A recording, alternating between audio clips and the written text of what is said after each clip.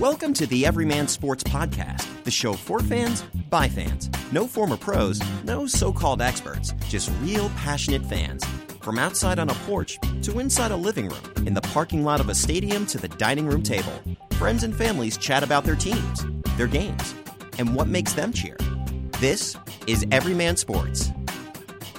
Hello and welcome to another episode of Everyman Sports. My name is Chad. I'm the owner-operator of this podcast. Our number is 626-427-7678. That's 626-427-7678. You can find us across social media at Everyman Sports. With me this week is my dad. How you doing, Dad? Hey, I'm doing great. Excellent. We also have a special correspondence from Alex from across the pond, so we'll have to get to that later in the episode talking about the English Premier League, but let's talk about football American style, if we must. And let's start off with what was Championship Sunday in the NFL. And started off, it's funny, it seemed like these games were opposites of what everybody assumed the weekend would go. Because they assumed that New England would kind of blow out the Jags, and that the Eagle-Viking game would be very close. And as it turns out, it was just the opposite. Which goes to show you, really in the end what we know about, what any of us know about football. Yeah, anything can happen. Yeah, for sure. And what was something? Patriots pulled out another one, 24-20, down, 7? How much were they down at halftime? I don't even know anymore. I don't care. I'm just fed up with it. It's sickening. They were down 14-7 at halftime. The biggest lead they had to overcome was 10 points, and they won. What's new? It's just boring. Yeah. So what does he do? What's the secret? I just want to know how Americans have perfected the game of football. Yes or no? Yes. No, it's an evolving game. Right, I know, but what not perfected yet. Right, but when you've got football lifers, when you have people, I've been in football for 50 years, and I've been doing this since my grandfather was How is Bill? Look, I understand. Yes, Bill Belichick is brilliant. How is he the only one? I think now we have to say Tom Coughlin is just as brilliant because he was able to beat him twice. But is that it? I don't know, but no, come on. What are you talking about? What have they won? Six Super Bowls? They've been in 8? 5. 5, and they've won 5. This is their 8th appearance, Belichick and Brady. So there you go. I know, but it's just very strange just to say this is it. Nobody, doesn't matter how much more time you spend it. Well, he sets the bar pretty high. Right, I understand that. And look, Lombardi. Well, Vince Lombardi, he started it. Yeah, but he didn't end it. No, but he was 9-1 in championship games, which lasted I think a total of 6 years or something, 7 years. The Packers' run at the top. From when did he? Oh boy, when did he go to? Because he lost the 1960 championship game against the Eagles, if I remember correctly. Listen, he ended up as the Washington Redskins head coach, so nothing's forever. No, of course not. So hold on, let me pull this up for a second.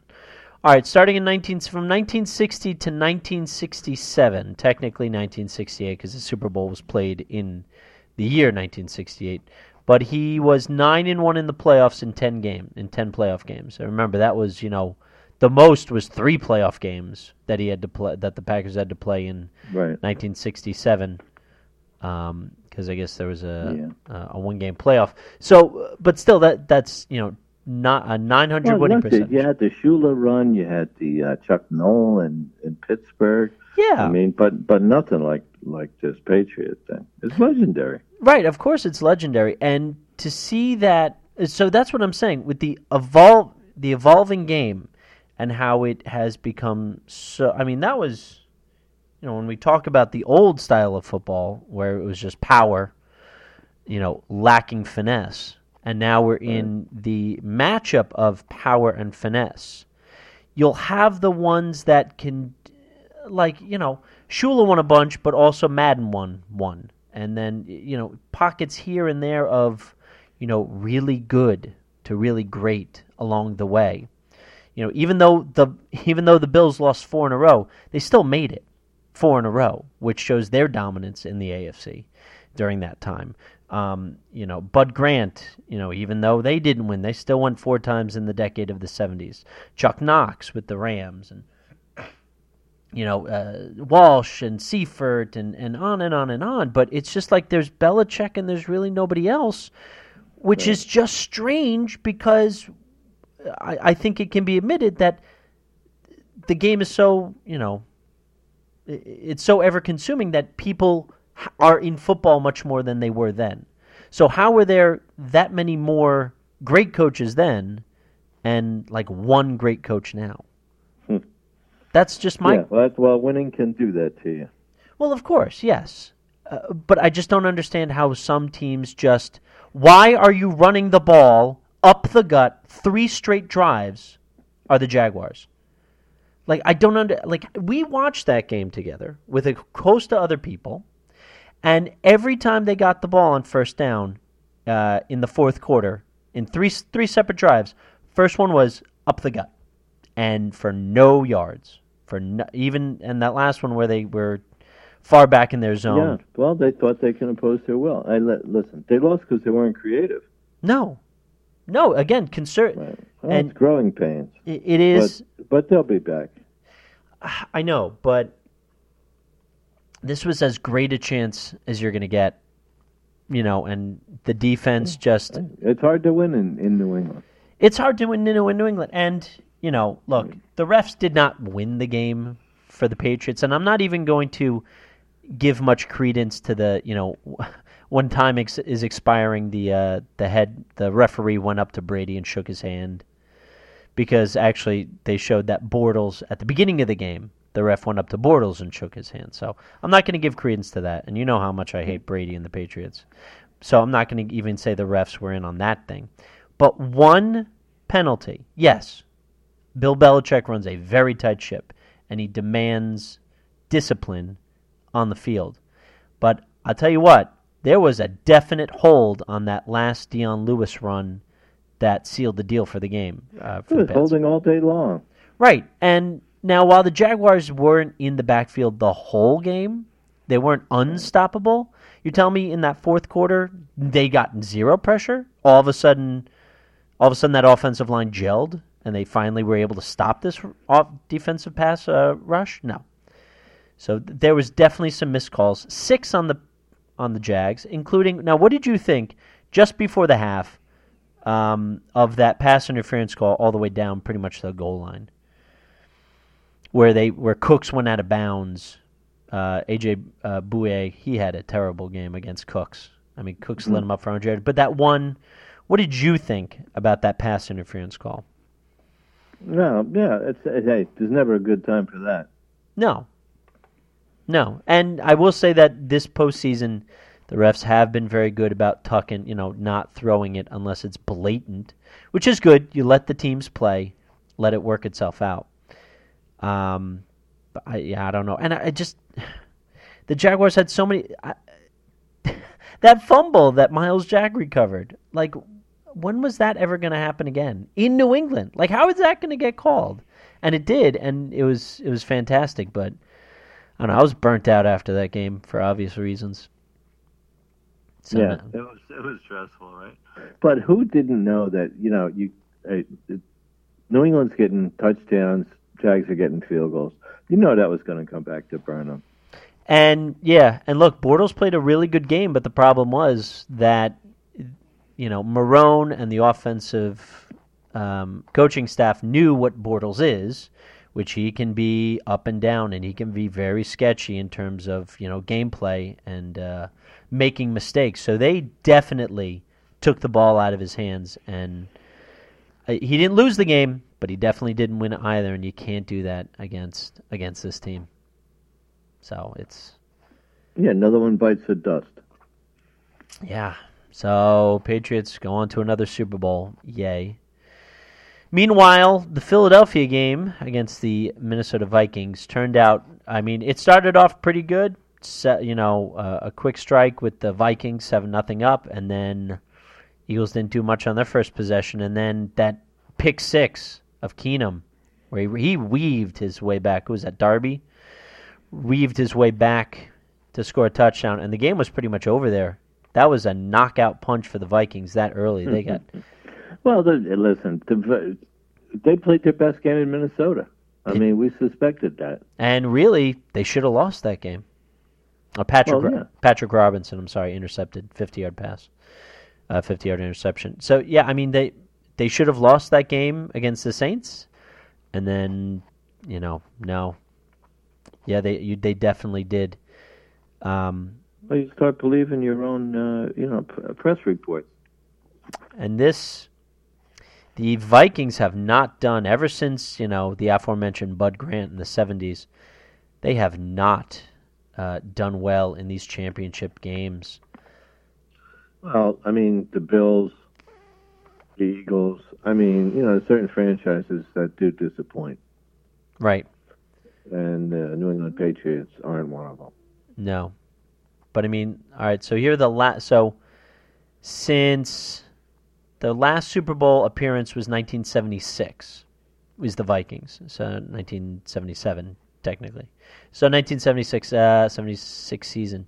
So 1977, 1987, 1998, 2000, and 2009. Oh, and 2017 have all been conference championship losses, with these last four being really monumental. There was the 15-1 game, of course, Gary Anderson's missed field goal. Then 2 years later against the Giants, where they lost 41-0, and Kerry Collins threw up and down the field against them. 2009, that was the what do you want to call it? Bounty Gate. That was the Bounty game against Favre in New Orleans, and now here's another embarrassing loss for them in the conference championship. So Minnesota is on a terrible, terrible snide. And Well, the question is, if Aaron Rodgers was playing the whole year, would they be where they were? Probably not. But that's the other thing. They're not taking advantage of opportunity, obviously. Same way with the Jaguars, where they could be back again, but I mean, we've seen it before where they don't come back. The Jags, that's an up-and-coming franchise. Yeah, it's an up-and-coming franchise, but still, you just look around and you say, hey, they'll be back. Hey, they've got a couple more. No, they don't have any more. No, yeah, I get it. So you can't depend on anything except the Patriots in the playoffs. Right. And so when you get to, if you're the Vikings and you say, Rodgers is down and out.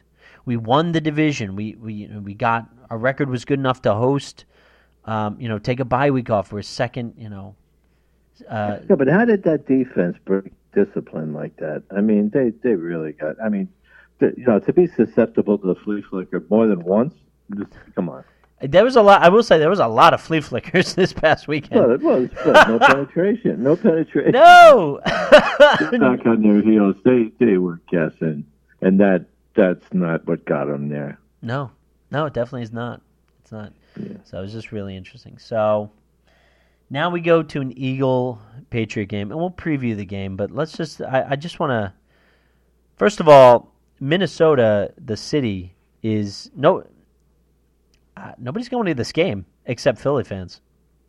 Good for Philadelphia because that's a fan base that travels because they haven't had a Super Bowl. They haven't had a title since 1960 in football. Patriots, like who's going to be going? Like, yeah, this is old hat. If it becomes old hat for you as a fan, then nobody's showing up to it. And Viking... Believe me, the place will be packed. Right, of course the place will be packed, but what I'm saying is you usually get the people in the city to come up, hey, this is happening in our backyard. Like people in New York for the New York Super Bowl at MetLife Stadium. I mean, it was the Broncos and the Seahawks, like two Western time zone teams. Right. Right, but so people... This is the Northeast. Right. So people in the West care?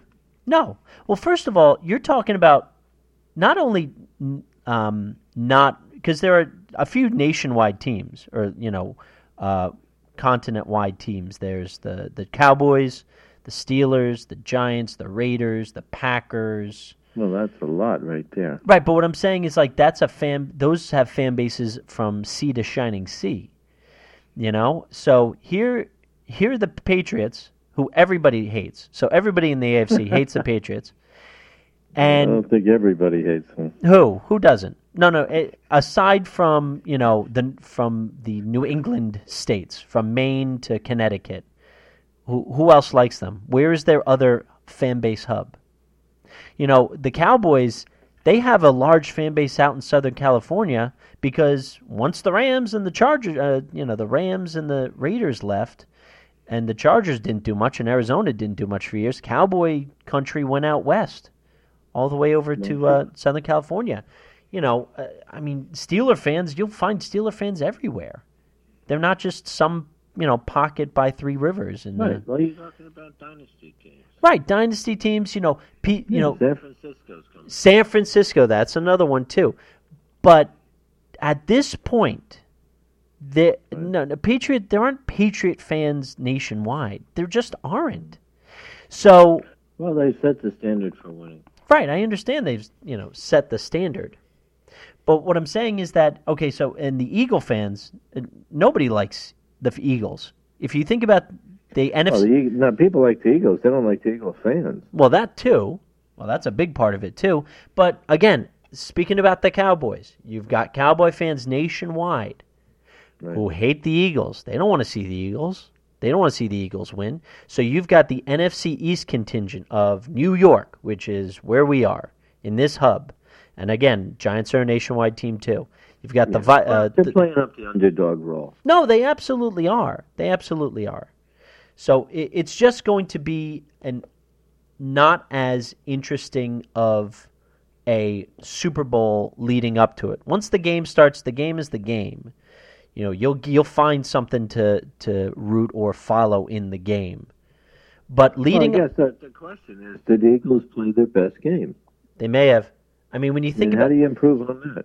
Well, when you think about how many times a team has dominated in a conference championship game, and then in the Super Bowl, how does it project?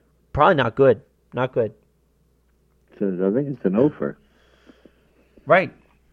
And then, along with the fact that this is Brady and Belichick, and it's, Brady versus a sophomore coach, and Belichick versus a backup quarterback, like it doesn't bode well for the Eagles. But they do relish that. They do like that aspect of being the underdog and having no respect. They're chanting, "Bring on Brady. We want Brady." Right. And I kind of told you this. The people say that about Alabama too. Oh, boy, did they. And that came down to one play, really, or two at least. So when I'm thinking about this, I'm seeing a lot of similarities between the 1990 Super Bowl of Bills-Giants. Again, backup quarterback for the Giants. Now, they won a very tight game in their championship game, and the Bills blew out the Raiders in that game. So that doesn't quite match up. But you've got this established... Again, just like we said, they're relishing this role of underdog, but it's not like it's not warranted. People are not giving the Eagles a chance in the Super Bowl. So I'm thinking there might be some... The Lions 5.5, so... Right. Yeah, they're been given a chance. And the Patriots always play a close Super Bowl. I think the largest margin of victory was 6 points. Well, I'm wondering if they ever covered. I think they covered. Did they beat the Rams? No, the Rams. They didn't cover. No, I don't think they've. I think they've covered one. I think the one they covered was. They were an underdog. Hold on. I think which was the one? It wasn't the first three Super. It wasn't like the first 5 Super Bowls they didn't cover. Well, they generally don't cover. Put it that way. Either the Seahawks they covered, or the I think they came back. They covered that. I think so. I can take a look real quick, but I'm almost positive that was the one, because none of the first 3 Super Bowls they covered, because they won those by I think 3 points. Was the total or something? 2 to 3 points. Right. Maybe one. I mean, hey, Right. what does that tell you? Right. So again, they play close games. So I'd be very surprised to see that doesn't happen. I wouldn't even be surprised to find out, watching the game, that the Patriots are losing at halftime, because that's kind of what we expect. So I see that being part of it. Well, hey, they find out what you got first. Mm-hmm. And they overcome it. Yeah. All right, let's see. Let me pull this up real quick. Let's see. Seattle was -1 against New England, and New England won 28-24. So New England covered that. Let's see. On a crazy play at the end, right? Right. Yeah, that one where they were underdogs. They were the underdogs. New England was the favorite, and they won. They covered. They did not cover. They did not cover last year because they were -3. And then let me go back. St. Louis was a 14-point favorite against New England.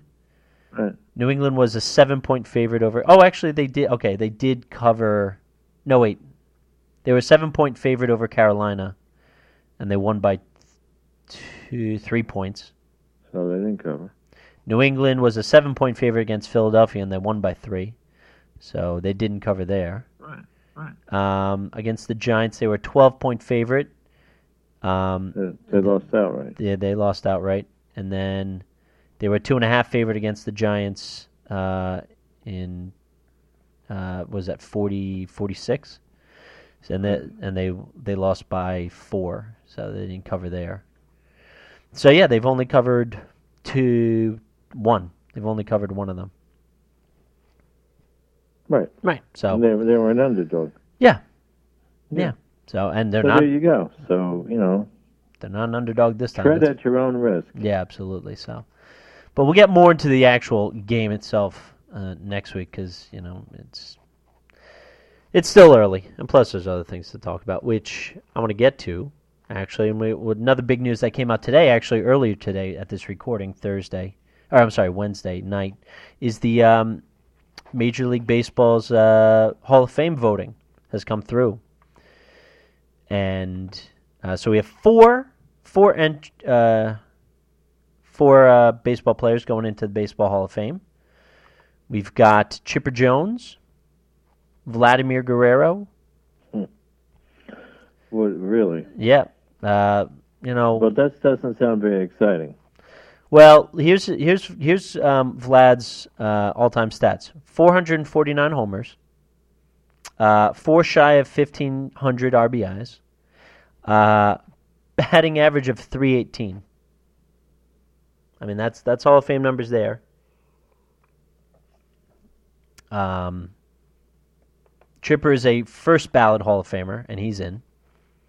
And so is Jim Thome, which I heard a study is like the second or third first ballot first baseman to go in. Like he joins McCovey and I think one other person. Vlad won an MVP in 2004, in which he batted .337 with 39 home runs and 126 RBIs. He won no, he did not win a World Series. That's the other the one knock on Guerrero is he wasn't. His teams never went far in the World Series, in the playoffs. And he didn't always perform well in the playoffs either. He had a. So what did he do? He accumulated this, or it's not a standout to me. I mean, when we look back, because remember, this was in the early to mid aughts, the 2000s, that first decade. So you've got Bonds and Sosa and McGuire, and he also started his career in Montreal, so he was kind of lost there. And then he goes out to the Angels, which if it's a Dodger town, and he's on the Angels, right. And he came like being on the White Sox. Exactly, and he came after their World Series, and they constantly had in and outs in the playoffs, first or second round defeats. They didn't go very far. His all-time playoff batting average is .263. But, I mean, in the MVP voting, he was top 4, so he won an MVP. Twice was he third, and then he was also fourth a time as well in the MVP voting. A constant All-Star, 9-time All-Star, 8-time Silver Slugger Award winner. So, in that era where, the voters are trying to weed out who was and who wasn't on the juice, Vlad fits that. He fits that profile. Chipper Jones got in. He was a first ballot Hall of Famer, an MVP. Larry. He also has what do you have? Controversial. A little bit, especially off the field afterwards. He was very sadly a Sandy Hook denier. But on the field, 468 home runs, 1,600 RBIs, a .303 batting average, the bane of every Met fan's existence. I took great pleasure in chanting Larry at him numerous times. So he is True. So he is now a first ballot Hall of Famer. He's in. Jim Thome, also a first ballot Hall of Famer now. Again, in that steroid era, he was the real deal. I mean, he was the modern day Paul Bunyan. 612 home runs, Right. one shy of 1,700 RBIs, a .276 batting average, but those 600 home runs kind of make up that difference. I mean, he was good wherever he played. He'd never, he was big in his time, but if I remember correctly, he was never an MVP. He was only a 5-time All-Star. But again, that's first base. That's tough to really overcome. He hit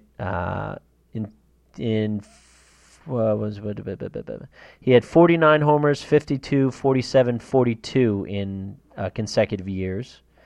He walked a lot. He struck out a lot, too. He led the league in strikeouts 3 times. He batted lefty? He was a left-handed batter. Yep. Started off in Cleveland. He helped that Cleveland Indian late 90s, early 2000s machine.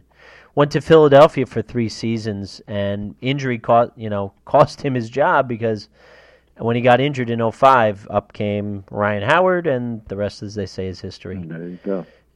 He moved around from the White Sox to the Dodgers for a little bit, Minnesota, because I believe he's from Peoria, Illinois, so he's a Midwestern guy. So he liked, Minnesota, Cleveland again, Right. stuff like that. And then the other one was Trevor Hoffman. Trevor Hoffman, at one time the all-time saves leader until Mariano Rivera came in. Not good in the playoffs, but as a closer, a .287 ERA, 601 saves. He was good.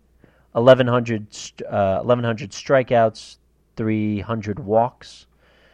He was, reliever of the year. Relief pitchers are, a big deal in modern baseball. Well, yeah, of course. He finished second in the Cy Young voting in 1998 when the Padres went to the World Series. Is Nick Foles a closer? We'll have to find out. He also finished second in the Cy Young in 2006. Look, he was really good. The playoffs, Right. They were there a couple times, and he didn't do very well. His ERA in the playoffs was .346. He had a terrible World Series against the Yankees. It doesn't matter. You get in the World, and you get in the Hall of Fame. The Hall of Fame's the Hall of Fame. For baseball, yeah. Yeah, Edgar Martinez just on the outside at 70%. And he's likely getting, because next year is his last year on the ballot, so it's very. He's another All-Star. You know what? I disagree. Edgar Martinez. First of all, he's got a lifetime 300, 400, 500 split. All time, he's a over 300 hitter. His on base percentage was over 400, and his slugging percentage for his career was over 500. That's rare. That's rare. You'll barely find those in other Hall of Famers. But he 2-time batting champ. Seattle's a long way away. Of course, it's a long way away. He does have some playoff moments. The one against the Yankees. In in the first time of the divisional series, 5 games against the Yankees, he batted .571. I mean, he was something else, especially then. Didn't do anything against Cleveland the following series, but that was a really good Cleveland team. Lifetime in the playoffs, 266 average. He killed it in the divisional series, 375 though. He's a full-time DH. And look, if we're going to put in Big Papi David Ortiz, how can you not then put in Edgar Martinez? That's like saying... This is what happens. You open the gate and anybody gets in. Right, but this isn't just some schmo. It's not even a position player. I mean, what's happened to the game? There's a bunch of specialists. Yeah, of course. But this guy does this, this guy does that, I only do this. Well, I don't see... To be fair, I don't in football, I don't see any more two-way players. Like every sport has a specialist. Everybody does. Hockey, basketball, they all have specialists. In baseball, designated hitters are specialists. And if we're going to say relief pitcher, right? But look, you can't put in Mariano Rivera or Trevor Hoffman without putting in. Well, Rivera is all by himself. There's Rivera, and then there's everyone else that ever picked up a baseball in relief. Right. In my mind, but it's not even close. No. So Jeter, all these guys, Torrey, whoever, they all need to credit him, because without him, none of that would have happened. Right. And Rivera he was a shut down guy, and that's all the time, every time. Yes, and he is that fourth face on the Yankees. So that's different. Don't be putting everybody else like they're Rivera. They're not. No, they're not Rivera, but the way had to be paved by somebody like Bruce Sutter. Bruce Sutter? Okay. Right. Yeah, but so what I'm saying is that's not who we're talking about. When we're talking about an all-time great. Right, but to think that to put into a reliever in the Hall of Fame was outlandish years ago, and then Sutter and Eckersley, both deserving of going into the Hall of Fame. Now somebody like Hoffman and, of course, Rivera can go in, and whoever becomes a dominant reliever in the future. Same thing with the designated hitter. How are you going to put in Ortiz without... Only half of baseball does that. Right. That is true. I think... let's have, we can have a half-size Hall of Fame. I'm just saying I am in favor, and quite frankly, it'd be some sort of... It doesn't represent all of baseball. No, it doesn't represent all of baseball, but... No, it's half of it. Right. Yeah, so... But Cy Young doesn't represent where we are now. If all of baseball can't agree on the position at all, how are you making it a Hall of Fame position? Well, quite... Because it is. Because, like you said, it's a specialist. Look, well, for half the league, yeah. Well... You talk about somebody like Bill Mazeroski who's in the Hall of Fame, and so many people say he didn't do it. There's the World Series that I can't forget about. Right, but if we're going to base it on one playoff series, then Mark Lemke can go in, because that man was amazing. This is what you're saying. You lower the bar and you let anybody in. Well, here comes. That's the problem with doing these things. I understand that. It's gonna take criticism. But what I'm saying is, this then leads the question to Omar Vizquel. His first year on the ballot jumped up to 22% on his first, and he's just a glove. And I'm not talking just a glove, a great glove. So he's getting based on his defense, as opposed to so many others in the future and so many other people who say you need to be a well-rounded player, a full-rounded player to get into the Hall of Fame. How are you only going to get in on your glove, on your defense? When I'm saying that Vizquel, right now at 22%, has a very good chance towards the end of his eligibility of getting in. The same way Ozzie Smith is in. The same way Bill Mazeroski is in, because, yes, he had one great moment, and it was a fantastic moment in the 1960-61 World Series. 60, my apologies, 60 World Series. He was primarily known for his glove, not his bat. So the specialists are not done. It's not as if DH is the last bastion of this. That's all I'm saying. I think they're watering down the whiskey, and, I think, and the popularity as well. I think that's kind of true in both senses, yes. I think that are there guys in the Hall of Fame that I don't think should be Hall of Famers? Yeah. I really don't like the idea that Mike Mussina is going to be in the Hall of Fame, and he's going to, because he's at 63%, and he's still got 2 years left on the ballot. And he's at 63%, and everybody jumps something like 10 to 20% every year, and Mussina's going to get in. I don't think he's a Hall of Famer. He had almost a 4 ERA. But yeah, he's an all-star. Right, exactly.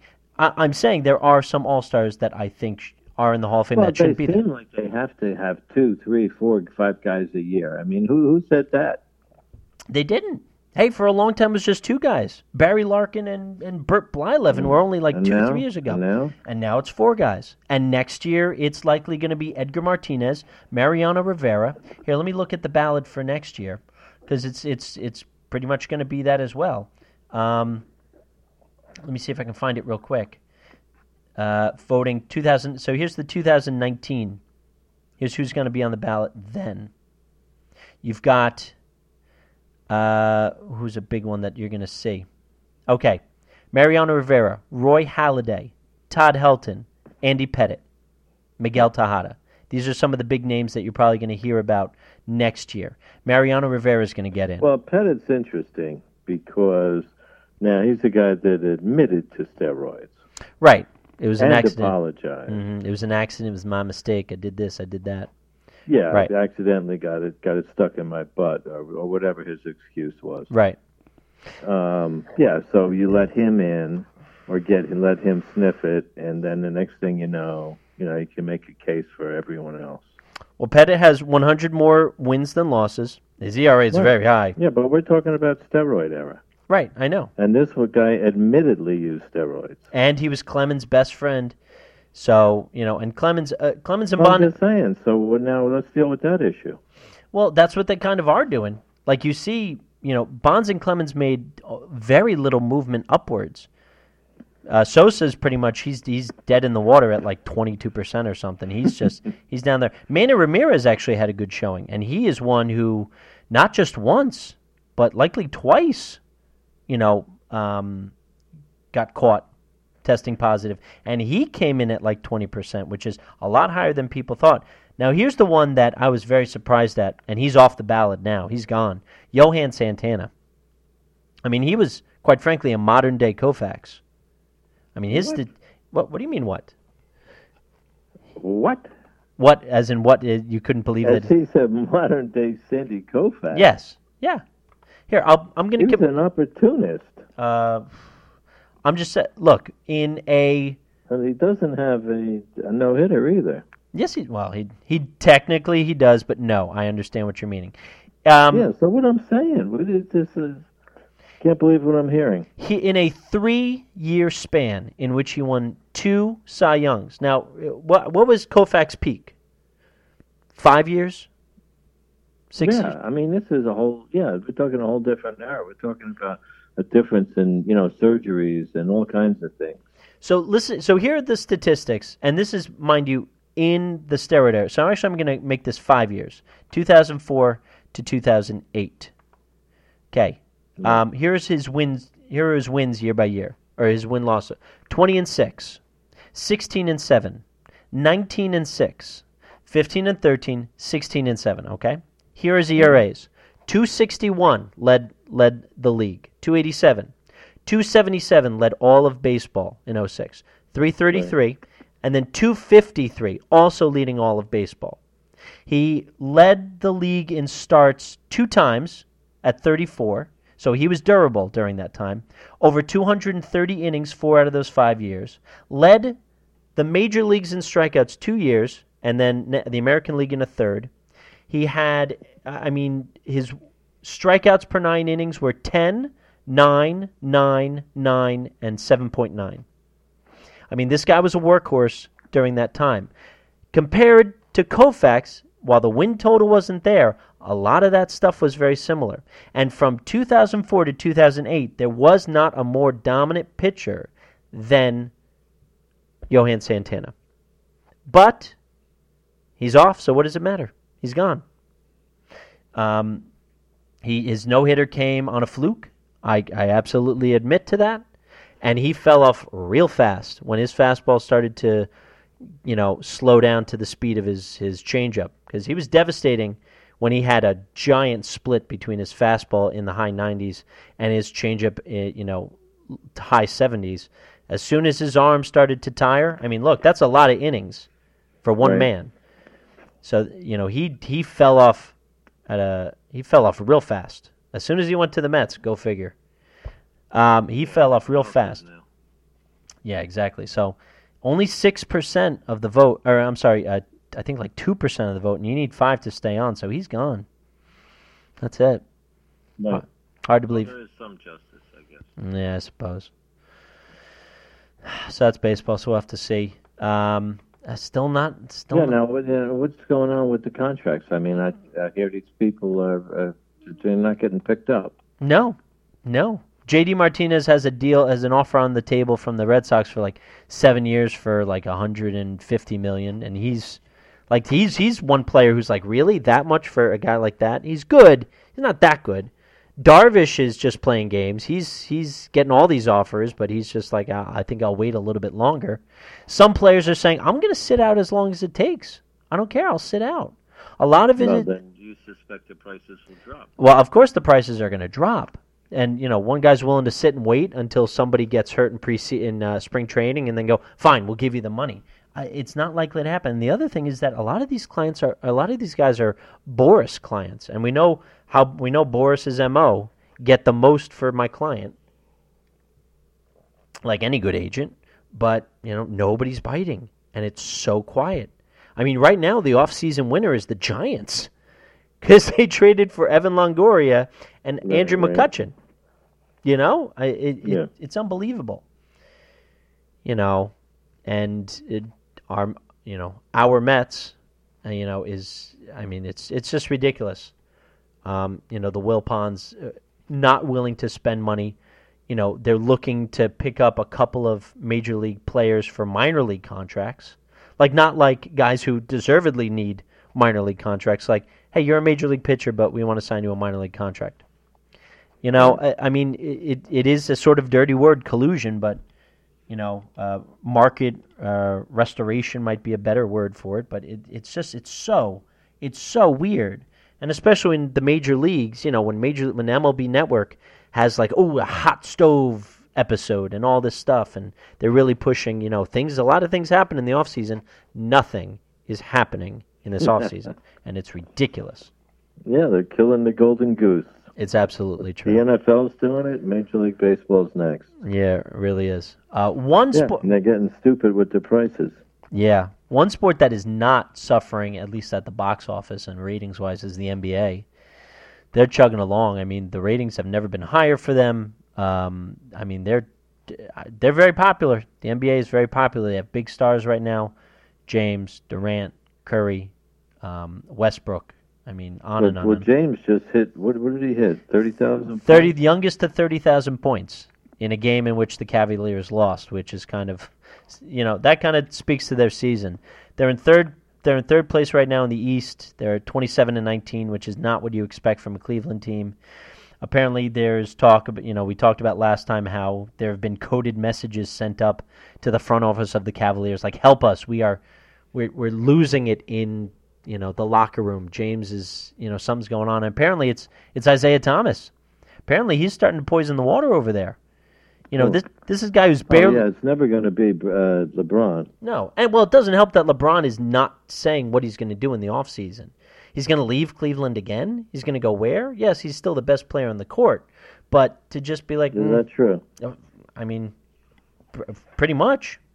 You might be starting to split hairs, but still at his age, to do what he's doing, in such an individualized game as the NBA, as much of it's a team game, it's also an individualized game because you're the one holding the ball. You can run up and down the court and just have your teammates stand there and watch. So, he's still doing really well for that. Yeah. But apparently Isaiah Thomas, who's barely played all season, he's running his mouth. He's getting on Kevin Love, which apparently nobody likes, but now that he's getting on Kevin Love, everybody's like, hey, he's at least been playing. What have you been doing? Right. And then, to add to that, the Spurs have had their own article pop up on ESPN, a la the Patriots article, in which Kawhi Leonard is saying that he's disenfranchised with the Spurs and he wants out, and Popovich ain't doing it for me, and all this stuff. Which is very... It's a player league. Oh, of course it's a player league because there's no helmets, there's no masks, there's no hats. You see them. Not only did you see their face, you know their tattoos, you know their shoe brand, you know everything about them. Right. They're personalized. Of course. And that, because it's a player-driven... It's the key to their success. Right. When you don't put on those marquee games to say Warriors, Cavaliers, you put it on to say Curry versus James. Right. James versus Westbrook. Durant versus Westbrook. Right. You know, Kyrie versus and James. It works. Of course, because it's not for the NBA, and it works for them, is not about the name on the front, it's the name on the back. There you go. But yeah, which is how it works for them. So that's going good. And the Olympics are coming up soon after the Super Bowl. So that's going to be... That's the Winter Olympics? Winter Olympics in Pyeongchang. Not nearly as popular. No. The figure skating, what do you look forward to? Ski jump? I look forward to figure skating. I look forward to hockey, both men's and women's. Speed skating. I love speed skating. I was a big Peekaboo... not Peekaboo Streets. Who's the speed skater? Bonnie Blair. When I was a kid, Bonnie Blair was awesome to me. You liked it. Yeah. I thought she was awesome. I thought she was great. Speed skating. Yes, speed skating. Apollo Ono. With your hands behind your back. With the hands, and then, using the fingertips as you're going around the curve. That stuff's awesome. Are you kidding me? That's great. Then the lane crossover. Yes. Oh, and then, when I go skating, I book it. I try on the straightaways. I try to almost emulate them. The real chugging the arms and really trying to get some short skate distances to really... I love that crossing over the leg on the turns. Oh, it's beautiful. And it's done so, synchronized. Yeah, sure. The luge is awesome. It's you against the clock. You luge and bobsled. And look, the U.S. is, they've got the most medals in the Summer Olympics. They dominate in the summer, but Norway is the clear leader in the Winter Olympics. Let me find out exactly how many they have. They have it okay to praise Norway? Huh? Is it okay to praise Norway? Olympically wise, yes. You might. Oh, okay. 300. I want to make sure. 329 medals for the Winter Olympics. Remember, there are less games, less countries. Right. I mean, this is the most countries that ever was 89, and that was last year in Russia in Sochi. And yeah, even though the Russia banner will not fly, the Russian athletes will be going to South Korea, and so will North Korea. And actually, they're going to have a unified performance at the opening ceremonies. Well, North Korea and South Korea. I think 140 musicians or delegates from North Korea will come down and perform with South Korea, which will be a big deal. I mean, it is, the games of peace and, whatever. So it'll be interesting. Does it legitimize a brutal regime? You got to think so, but at the same time, there's a lot Anything goes? Well, I'm okay, you're okay? Well, there's a lot of history, as we know, historically. Group hug? Between the Koreas. It's a big deal to have them intersect like this. So, is that going to solve the peace there? No. Is that going to oust a supreme leader? No. Does appeasing a monster ever work? No, it doesn't. But, for many countries, they still try that method. But we'll see. Alex wanted to leave a note, so I will let Alex take this part, and we'll be back in just one moment. Hey, Chad, it's Alex. Your London correspondent is heeding the call to give you guys an update on the English Premier League. After a week where Liverpool play league leaders Man City, and probably one of the best games of the season so far, a real advert for the Premier League. If you only watch one game this year, I'd recommend watching it.